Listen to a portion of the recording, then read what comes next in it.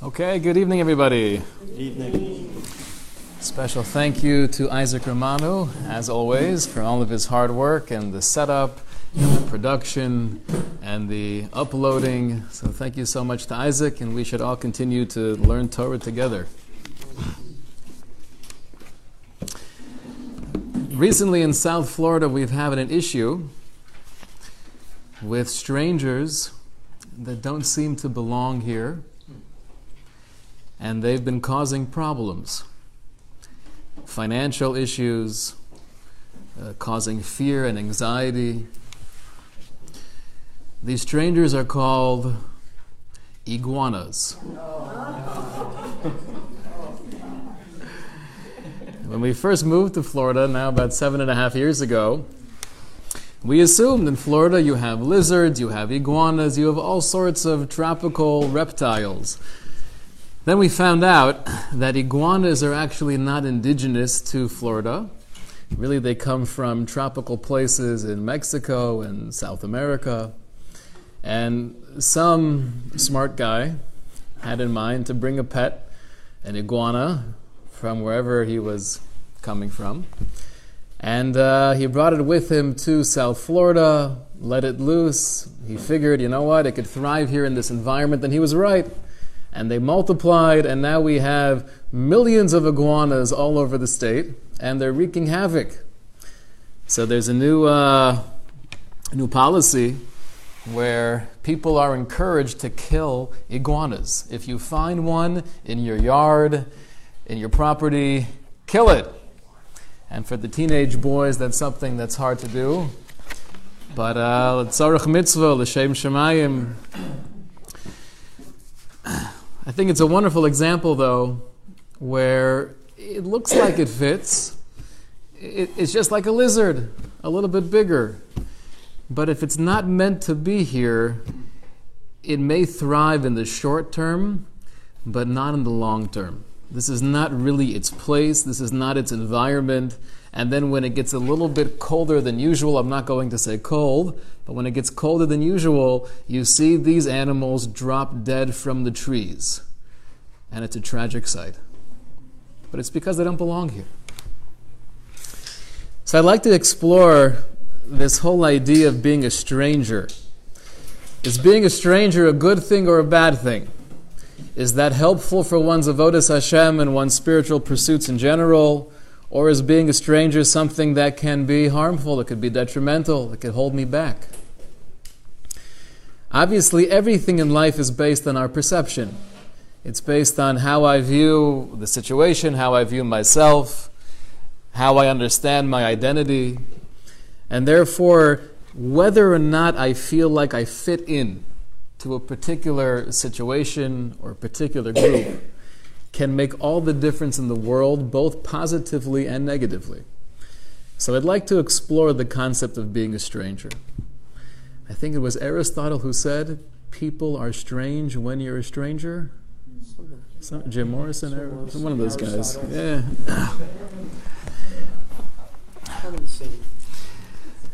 So we know that Moshe Rabbeinu has his two sons, and we're told back in Parshas Shmos that he names his first son Gershom, Ki Amar Ger Hayisi Be'eretz Nachriya, because he said, I was a stranger in a foreign land.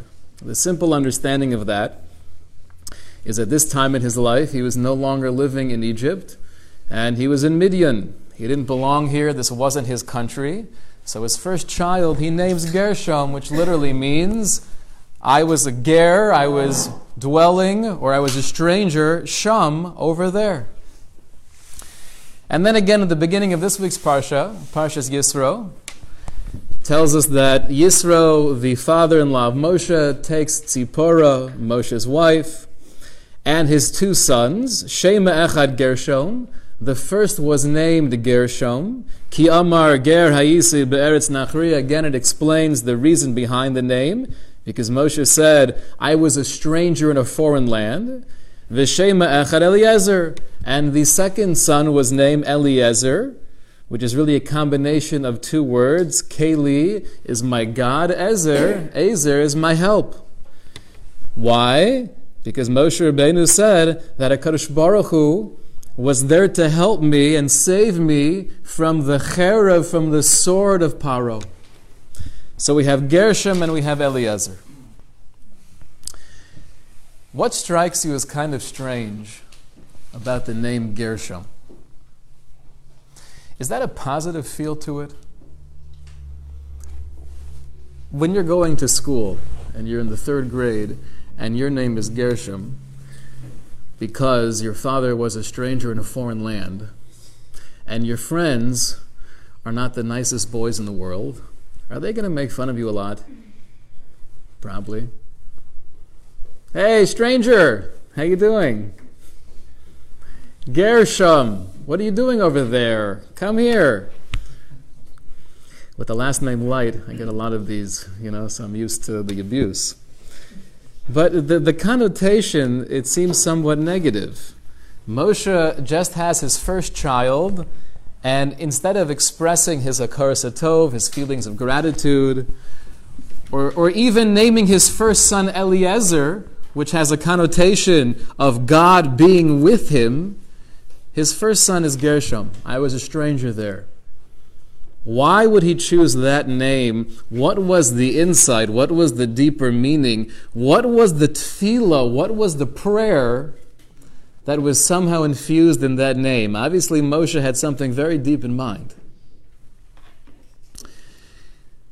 A second issue, which is somewhat technical, but grammatically speaking, both in Parshas Shmos and in Parshas Yisro, where it explains the reason behind the name, the pasuk says, Ger ha'isi be'eretz nachriya, which literally means, I was a stranger in a foreign land. Moshe was naming his first son Gershom because now he was in a foreign land. Now he was living in Midian. He was no longer at home in Mitzrayim. That's where he was born and raised. So why would it say in the past tense, Ger ha'isi, I was a stranger in a foreign land? So what's the meaning behind the name? It sounds negative. It almost sounds like an expression of a complaint. Here I am in the middle of nowhere, a bunch of weirdos living in Midian, just want to be home. We'll name him Gershom. And the second issue is, grammatically speaking, why is it in the past tense, Ger ha'isi be'eretz nachriya? Yosef also went through many trials and tribulations, as we know his life story, and his first son he names Menashe. Why does he name him Menashe? So the Torah tells us in Parshas Miketz, Vayikra Yosef Eshem HaBechor Menashe, Ki nashani Elokim es kol amoli ve'es kol beis avi. According to many of the commentators, this means because Hashem allowed me to forget all of the hardship, all of the abuse, all of the suffering that I went through, because now, Baruch Hashem, I see the Hashgacha Pratis, I see Hashem's hand guiding me and leading me, and in a sense, I'm able to move on because I now have a child, and that brings me so much joy. So Menashe, I've forgotten the past. That's a name that rings true. That's a name that seems to be an expression of the Jewish mentality and outlook on life. We're positive. We see Hashem's intervention. We see Hashem's guiding hand. But Gershom doesn't sound like that. So I want to explore both the positive and the negative side of being a ger, of being somewhat of a stranger. We know that when Yosef was first mentioned to Paro, and he was successful in interpreting the dreams, and then he was made the viceroy, he was put in charge of pretty much all of Egypt. Then, after a while, Yosef tells Paro that my family's coming into town. Looking forward, you'll get a chance to meet my father and my brothers. And the pasuk says, V'yitav be'enei Paro, it was good in the eyes of Paro. He was happy to hear that. Why did he care? Why was he excited to meet the family of Yosef? So the Sforno tells us, because Paro thought as follows: until now, Yosef has been amazing. He's wise, he's understanding, he has the political savvy, he's able to get us where we need to be. However, he doesn't feel at home. He views himself more as a ger. His identity is a stranger.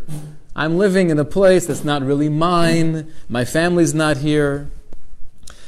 Hashkachas Yosef ala aretz lo b'hashkachas ger manhig. But now Paro was thinking to himself, with his whole mishpacha leaving Eretz Yisrael, the land of Canaan, and they're going to be moving here to Egypt and living together with Yosef. At this point, Yosef will now feel like a resident. He's going to feel like this is my place, this is my home team, and he's going to work harder and feel more committed. Obviously, Yosef was very committed beforehand. Obviously, he was trying his best to maintain the health and the vitality of the country. But Paro understood, and he was not a silly or stupid man, he understood that with Yosef's family being here, he's going to feel more at home, and he'll be able, therefore, to dig in deeper and accomplish more. That's the hatzlacha. That's the success that we can have when we feel like we're part of a team. When we feel like we belong. I'm not just a visitor. I'm not just here on your turf and your territory, but this is my place, and we could work together to build something magnificent. So obviously, given the right environment, given the right circumstance and group, if I'm with people who are inspiring to me, if I could look around the room and constantly feel, Ashreinu matov chalkenu, what an amazing opportunity that we have to be living with each other and growing together and learning together. That's the greatest thing in the world. Often we say in Hallel, well, not often, whenever we say Hallel, we do say that we thank Hashem for placing us with Nedivei Amo, with the nobles of His people, with nobility, with royalty. What do we have in mind when we're saying that?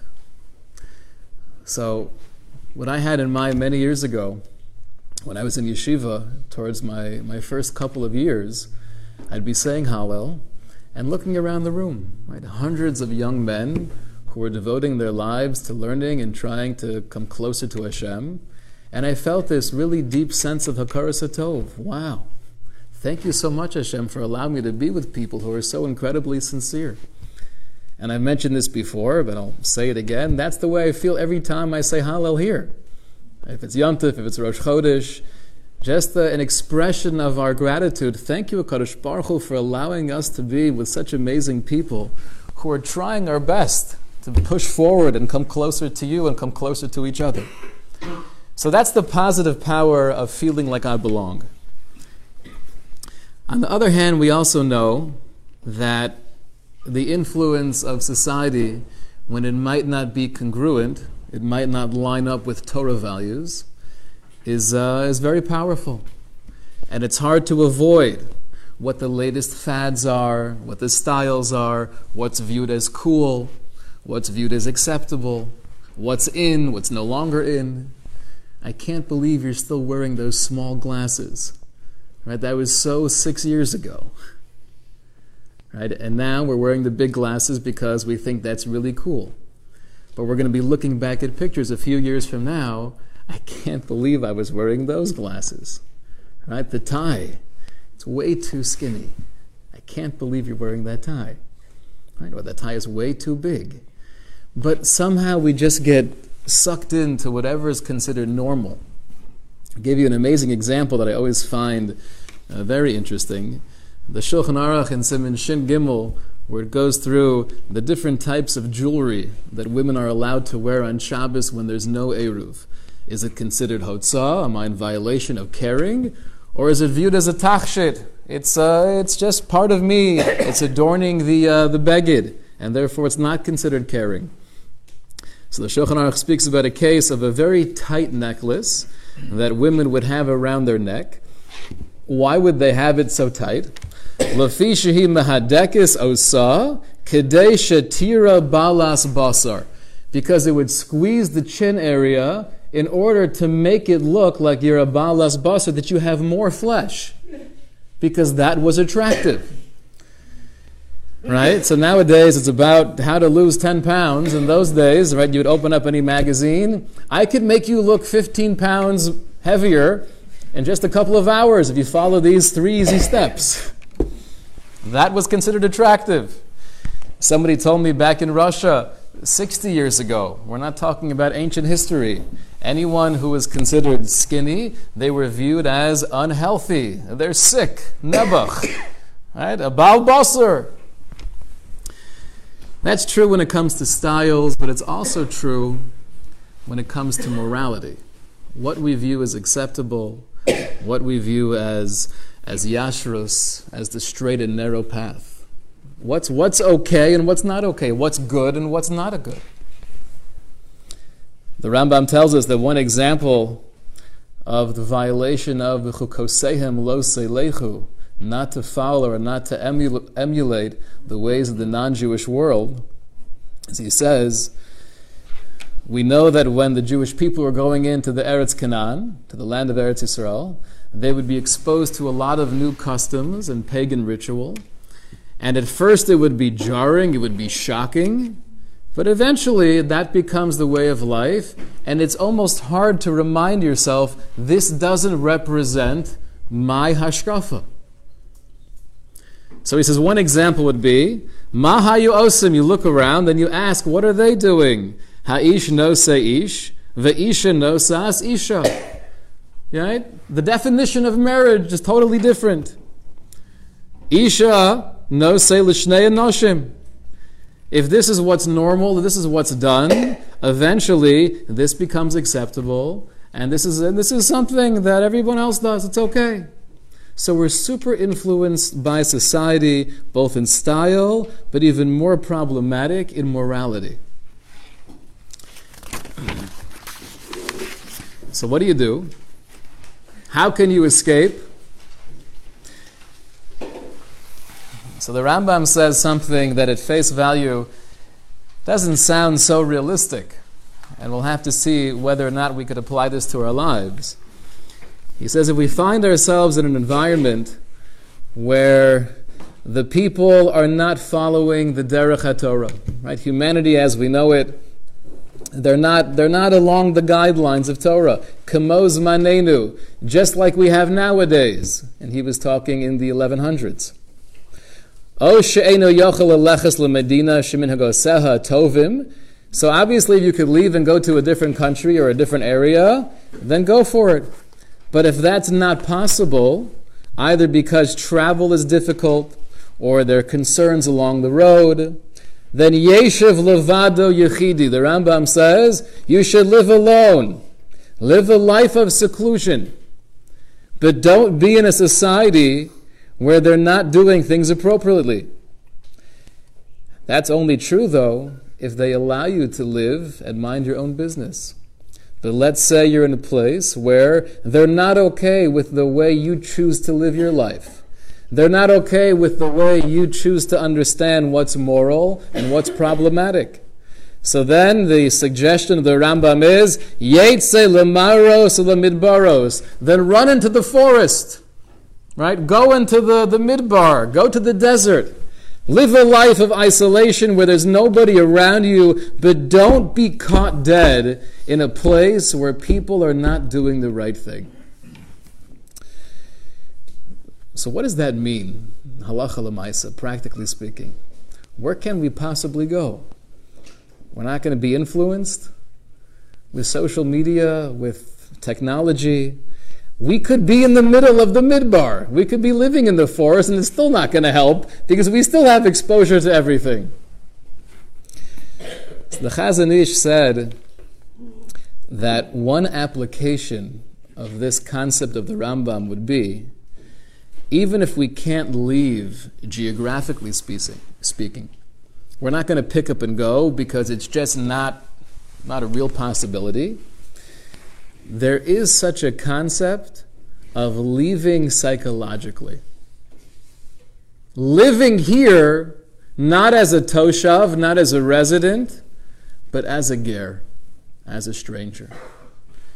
Here we have an example where feeling or identifying as a stranger can actually be beneficial. because I don't need to be totally brainwashed by society. I'm not going to allow myself to be swept along the current of whatever other people are assuming to be acceptable, are claiming to be moral, or trying to convince me to do X, Y, and Z. I don't have to be with everybody else. The only way I could stop myself from that automatic brainwashing process is only if I view myself as a ger. I'm a stranger. I don't really belong here. I could appreciate many elements about the place I live. We could appreciate freedom and tolerance for religion. We could appreciate human beings of all walks of religion and background and race. But not every hashkafa, not every ideology that's out there that becomes popular do we have to incorporate into our lives. To live as a ger is one of the only ways to maintain your own sense of yashrus, your own connection with Torah values. This, I think, is the deeper meaning of what Yaakov was sending to Esav. He sends a message to Esav, Im loven garti, v'taryag mitzvos shemarti. I was living with Uncle Lavan for all this time, but you should know that I was still keeping the mitzvos. V'lo lemadati mimaisav haroim, and I didn't learn from his negative ways. So all he actually says is Im Lavan Garti, that I was staying with Uncle Lavan. How does Rashi know, besides the gematria of Garti being the same as Taryag, but how does Rashi know from the pasuk itself that there is any indication that Yaakov was really telling Esav, I kept the mitzvos and I didn't learn from his evil ways? And why did Yaakov have to say that double expression? If I'm telling you I kept the mitzvos, what is the point of adding v'lo lemadati mimaisim haroim? I didn't learn from his backwards ways. Obviously, I kept the mitzvos. Lavan didn't. So I think the idea here is that Yaakov was telling Esav, Im Lavan Garti, I was a ger. I was a stranger with Lavan all of these years. You shouldn't think conceptually or psychologically I ever allowed myself to feel like I belong here with Lavan. I was never living here as a toshav, as a resident. I was always Garti. I was just a stranger. And that's how I had the ability not to learn from his ways and to keep on doing the mitzvos. But his point was, not only did I do the mitzvos, not only did I stay away from the averos, but lo lemadati, even in his hashkafa, even in his outlook, even in his worldview, I didn't allow myself to pick up anything from him because I was a ger, because I viewed myself as a stranger. It's an incredible phenomenon that we as Orthodox Jews living in America and many places throughout the world, it's very possible at this time in history to be fully committed to Taryag mitzvos, to doing what I should be doing and to avoiding what I should not be doing. But the second part of the statement, V'lo lemadati mimaisav haroim, I didn't pick up anything from that culture. I didn't allow the mindset of Lavan, or his ways of doing business, or his ways of speaking to people, or his ways of cutting corners. I didn't allow that to impact me at all. We live in a time where we could be Taryag mitzvos shemarti Jews, we could be doing the mitzvos, but it's very, very difficult to say, v'lo lemadati, and I'm not learning from the outside world. I'm able to keep my machshav, I'm able to keep my perspective and my outlook and my worldview, a true, authentic Torah worldview. It's a very difficult thing to do. The only way we can possibly do it is by saying, Im Lavan Garti, that I never allowed myself to identify as really belonging here. I'm a stranger. We're all strangers. So I think this is one beneficial aspect of viewing ourselves as strangers. And the truth is we're getting it a little bit deeper now. Mrs. Ziggin when you scuba dive and you want to go a little bit deeper, do you have to adjust the oxygen? How does that work? I don't scuba dive. Helps to exhale, let the air out. Okay, so we'll take a big deep breath, okay? Take a drink of water. Change the air in your rotation. I can see a good mushel there. We have to think about that more. A scuba diving mushel. So, feeling like I belong in a positive setting is obviously very helpful. I could accomplish so much more. Regarding the dangers of being influenced by society and style and fads and morality, viewing myself as a ger, as a stranger, is a very healthy thing to do and perhaps the only true way to maintain an authentic Torah perspective on life. There's a deeper level of gerus. The Torah tells us in the beginning of Parshas Kedoshim, we're very familiar with this, that we have a mitzvah of Kedoshim Tiyu, that we're commanded to be holy people. Not just good, not just considerate, not just generous, but holy people. How do we become Kedoshim? So the Ramban famously tells us, based on midrashic sources, Kedoshim Tiyu means Prushim Tiyu. You should be separated. To be Poresh means I'm going to step away. Step away from what? From everything. From indulgence in this world. From addiction in this world. From being overly obsessed with things of this world. Kedoshim Tiyu, to really live up to the mandate of being a holy nation and holy individuals, there's a requirement to be Purushim, to allow ourselves to maintain a level of separation between who we are as individuals, as a neshama, and the physical world around me. And this is a very subtle point, and this could be misunderstood. We very much believe in the fact that HaKadosh Baruch Hu placed many different types of pleasures in this world, and the goal of those pleasures are not just to be avoided. The goals of those pleasures are to enjoy them in the confines, using the guidelines of Torah. So we don't believe that just because something is physical, or just because something feels good, or just because something tastes good, it's by definition bad. To the contrary, this is an expression of Hashem's love. Every time we say a bracha after drinking water, after having an apple, Barei nefashos rabos v'chesronan, al kol ma sheberasa lachayos behem nefesh kol chai baruch hei olamim. I remember one time I was actually on a Shabbaton. I was probably in my early 20s, and I was in Eretz Yisrael, and there was an Israelite Shabbaton. And there was a whole group of probably 20 or 30 people just becoming more acquainted with Judaism. And I was sitting at a table with a few people, and I said this bracha achrona after drinking a glass of water. And one of the ladies asked me the question, can you translate what you just said? So I got really nervous for a second, hopefully. So I started thinking about the words, and I was translating them. Right? Barei nefashos rabos, that Hashem creates many creatures, v'chesronan, and everything that we're lacking, everything that we need to survive, Hashem gives us in order to keep on living. Al kol ma sheberasa, and everything else, even though we may not need it.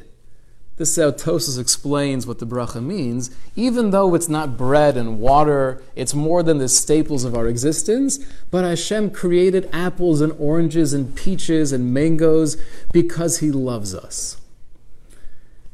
And she did this after hearing the translation of the bracha. She paused for a moment, and then...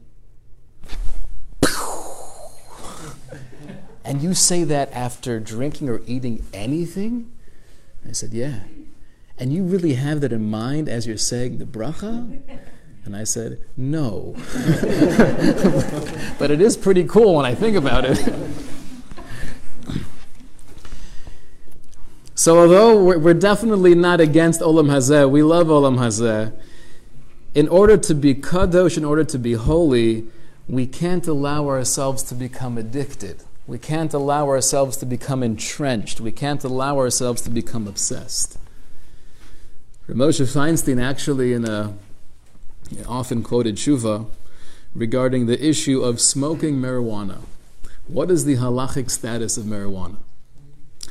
So he speaks about 5 different reasons why he strongly discourages using marijuana.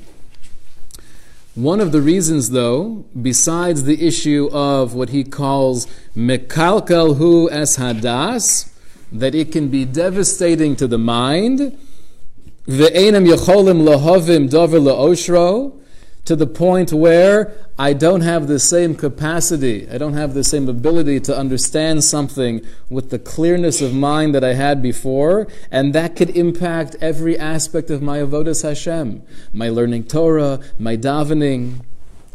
But more than that, he says, v'od shehu gorem taiva gedola. You're causing yourself to have a new taiva, a new desire, a new need for something you didn't need before. Asher yosem mitayva sechilo kedoma hatzrichim laadam lechyoso, and this is something more. It's more intense. It's more of a draw than the natural taiva we have for eating, which we need to have in order to survive. Veyesh lo yuchel etzamtzei mulahavra tavosam, and it gets to a point very quickly that if this is my escape, this is my way of feeling better, this is my way of leaving my own reality, I'm creating new taivas, new desires, new necessities that are shackling me down, that are chaining me more to Olam Hazeh. Kol shekain she'oser lahavi atzmo l'taiva gedola od yoser u'ledavar shalega shum tzarech la'adam. If you don't need this, don't create a new desire, don't create a new addiction. Prushim tiyu, in order to be kadosh, we need to allow ourselves to have some level of separation, some level of discipline. What is the outcome of that lifestyle? Besides probably being healthier both psychologically and physically, the outcome is when we leave this world. Not only in Olam Hazeh, but even in the transition of Olam Hazeh. What is the process of dying like, says the Gemara in Brachos? When the neshama is actually leaving the body, what takes place there? So the Gemara says there's something called a misa shel nashika. It's a death through a kiss from Hashem. That's the greatest type of misa, and that's a transition that we should daven for. That when our time comes to leave this world, it should be a misa of nashika, a kiss from Hashem. And the analogy the Gemara gives us is, it's just like mishchal benisa mechalva, taking a hair out of milk. It's so easy. The hair is right here. I'm just removing it from the milk. It's not stuck into the honey. It's not buried under sand and mud.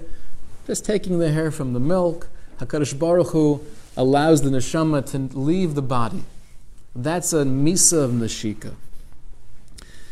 Reb Dessler explains, how is one zocha to a death like that? How does one achieve a misa shel nashika? So he says it depends on how we lived the rest of our life in this world. How attached, how dovek, how connected am I to Olam Hazeh? How much am I viewing it as this is my residence, I'm a toshav here, and I can't get enough of it? And my addictions are constant, and I can't pull myself away. The more gashmi I've created myself, the more of a physical being I've transformed myself into, the more I've allowed my guf, my body, to take over and dominate the neshama, it's going to be harder to make that transition. It's not going to be taking the hair out of milk. But the more of a spiritual being I allow myself to be, the more light that's radiating from the neshama, that's transforming and uplifting the guf, the less of that connection I have with Olam Hazeh. I appreciate this world. I say brachos in this world. I derive pleasure from this world, and I thank HaKadosh Baruch Hu for all the amazing pleasures that He put here for us to enjoy, but I don't have that same addiction. I don't have that same obsession. Then when it's time to leave this temporary reality, it's very smooth. It's a smooth transition. And it's not just a transition from this world to the next world, but even more so, it's my appreciation and my experience in the next world. What's Olam Haba going to be like? Unfortunately, the answer is, we have no clue. Right? The Gemara says, the times of Mashiach, we have prophecies, and we have different indications, and psukim, and drashas, but Olam Haba, ayin lo rasa, the eye has never seen it. The world that's totally spiritual, we can never explain in words. However, the Gemara tells us that Rav used to say as follows. Murgala bepume de Rav. That expression means it wasn't something he said once or twice. Murgala bepume, this is something he said all the time. This was his go-to phrase. What was it? Lo ka'olam hazel haba. This world is not like the next world. Olam haba ein bo lo achila v'lo shtiya v'lo pira v'rivya. The next world has no eating or drinking or procreation. V'lo masa matan. There's no business. V'lo kinna v'lo sinna v'lo sachros. There's no jealousy. There's no hatred, and there's no competition. That's what he used to say all the time. And the Pnei Yeshua, one of the greatest commentaries on the Gemara in the 1700s, he was bothered by the question, why was this Morgala Bepume de Rav? Why was this something he said all the time? The other examples we have in the Gemara of Morgale Bepume de Rava or somebody else, it was more of a Musar Haskell, of a lesson that we could take home and apply, a way to live life. Rav's statement was more of just a philosophy. He's defining, he's describing what the next world is and what it's not. But why was that Morgala B'fi Rav? What was the point of sharing that? So the Pnei Yeshua says, Rav's point was, I'm not here just to tell you what the next world is. I'm here to help you feel some level of hechrich, some level of urgency. When I realize, or at least I make it more true to myself, that my eternity is not here, that I'm visiting this planet, this reality, just for a couple of years, but the nitzchias, the eternity of my existence will be in a realm where all of those physical things really mean nothing.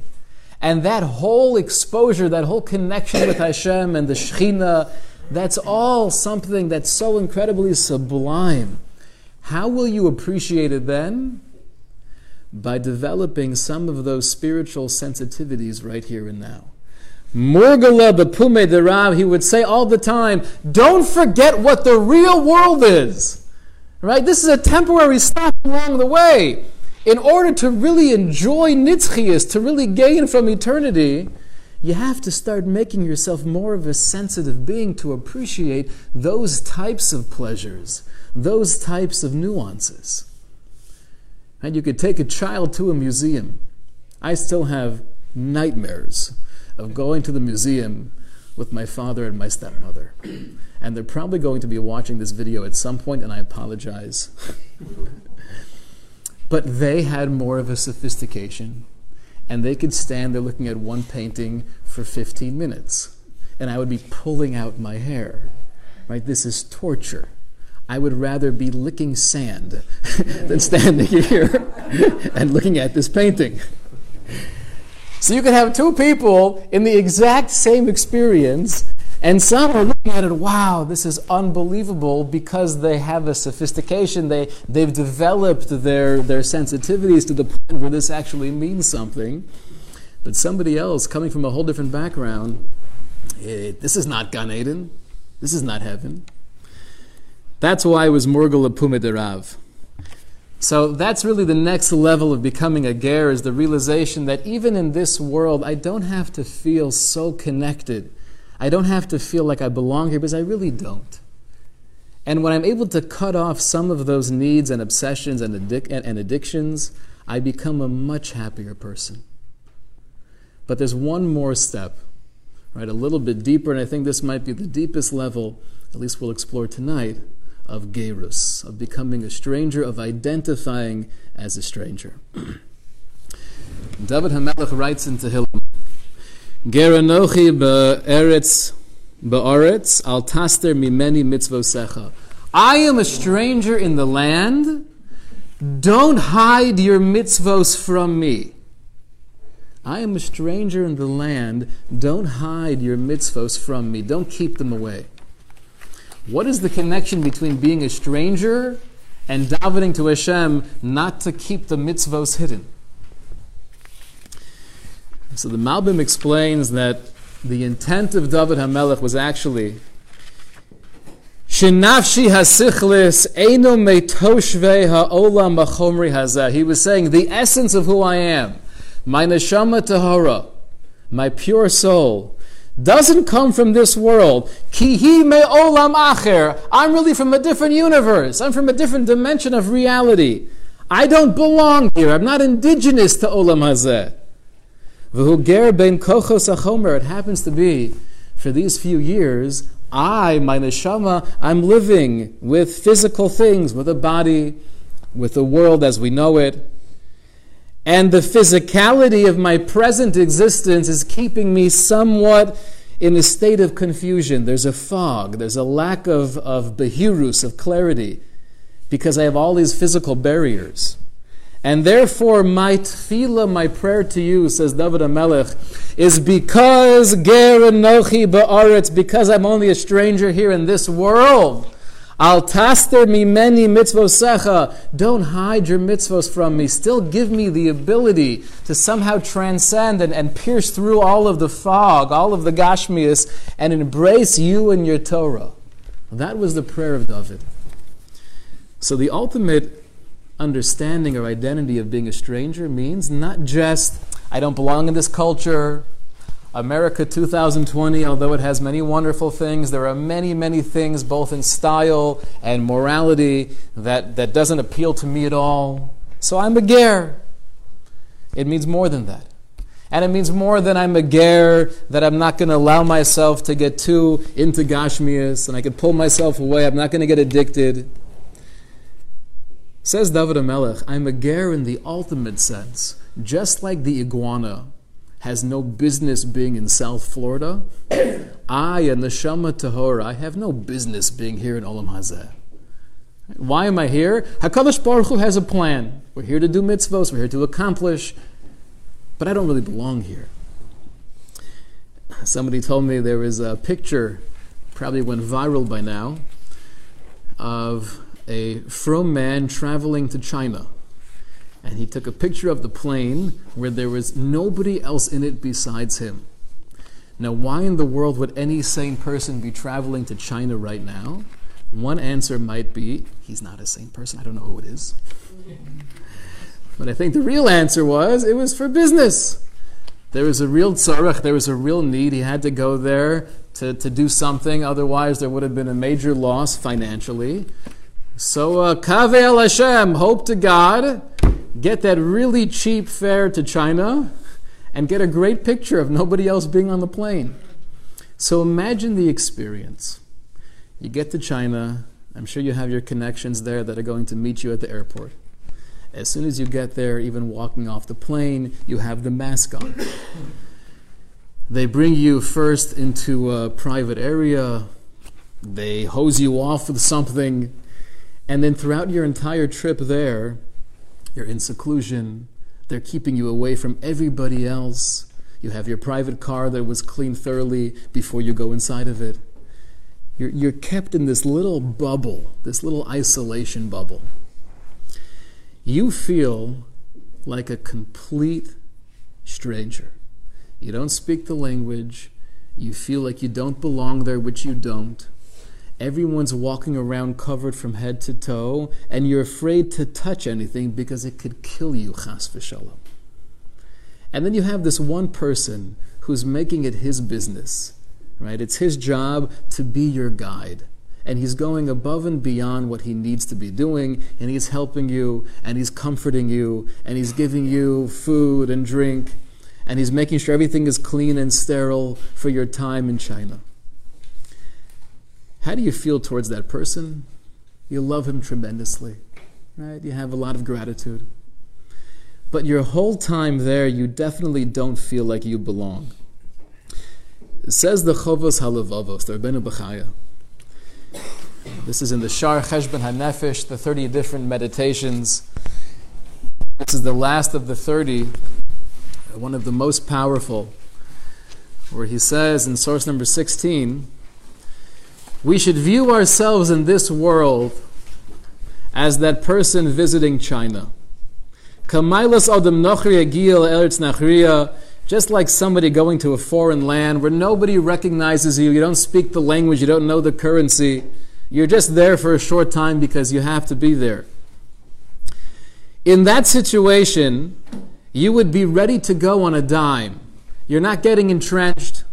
You're not going to be distracted by all the glitz and glamour. I'm here, I'm doing what I need to do, and I'm out, and hopefully, God willing, I just stay healthy. And given that situation, says the Rabbeinu Bechaya, I'm going to realize that there's nobody here who could really help me or hurt me. I'm alone, I'm living in isolation, and if there's someone who's taking care of me, I feel endless gratitude towards that person.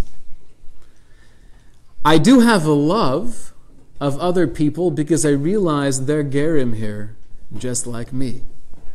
Right? The mitzvah of loving the ger is so deep. It's a realization that we're all gerim here in the most real sense, in the ultimate sense. And therefore, just like I'm in a place where I don't belong, you're also in a place where you don't belong. We all come from that other world, that world of neshamas, and we're here together on a short journey. And therefore, even in a sense, I feel more isolated, but I also feel more connected with you. I feel more alone because I don't belong here, but I also feel alone together with you because we're both alone. We both don't belong here.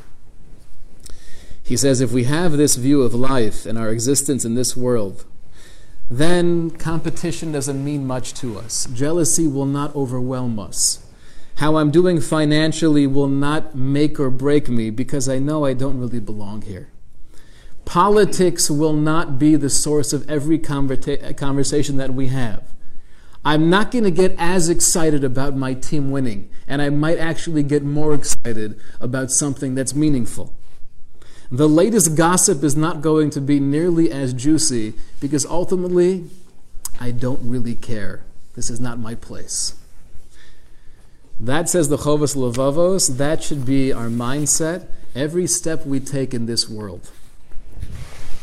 Why did Moshe Rabbeinu name his son Gershom? It sounds like he's complaining. It sounds like it's an expression of negativity.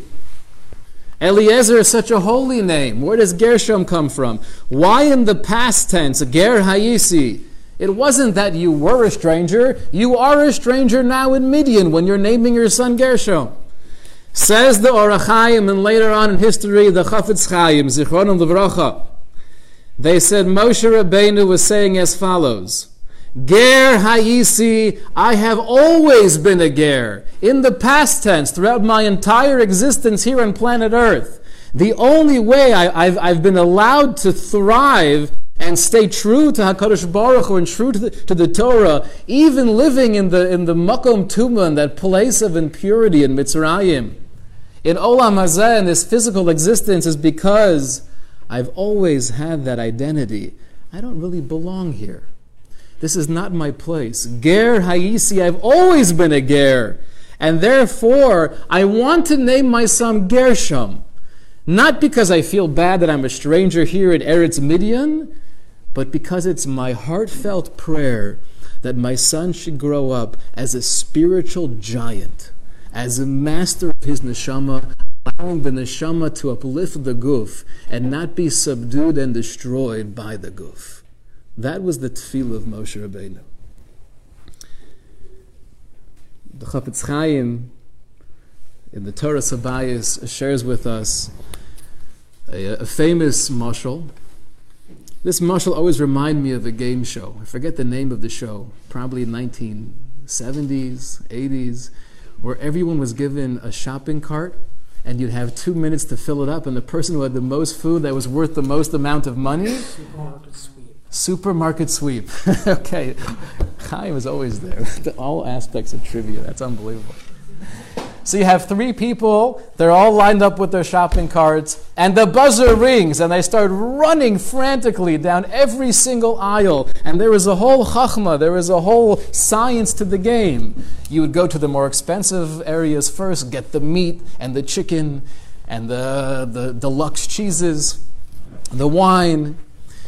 So you have 2 minutes and you're rushing down the aisle. Says the Chafetz Chaim, although he's not referring explicitly to supermarket sweep, but he says, if someone was to approach you, right, when 1 minute and 12 seconds, and you just have less than a minute left, and they say, quick, check this out.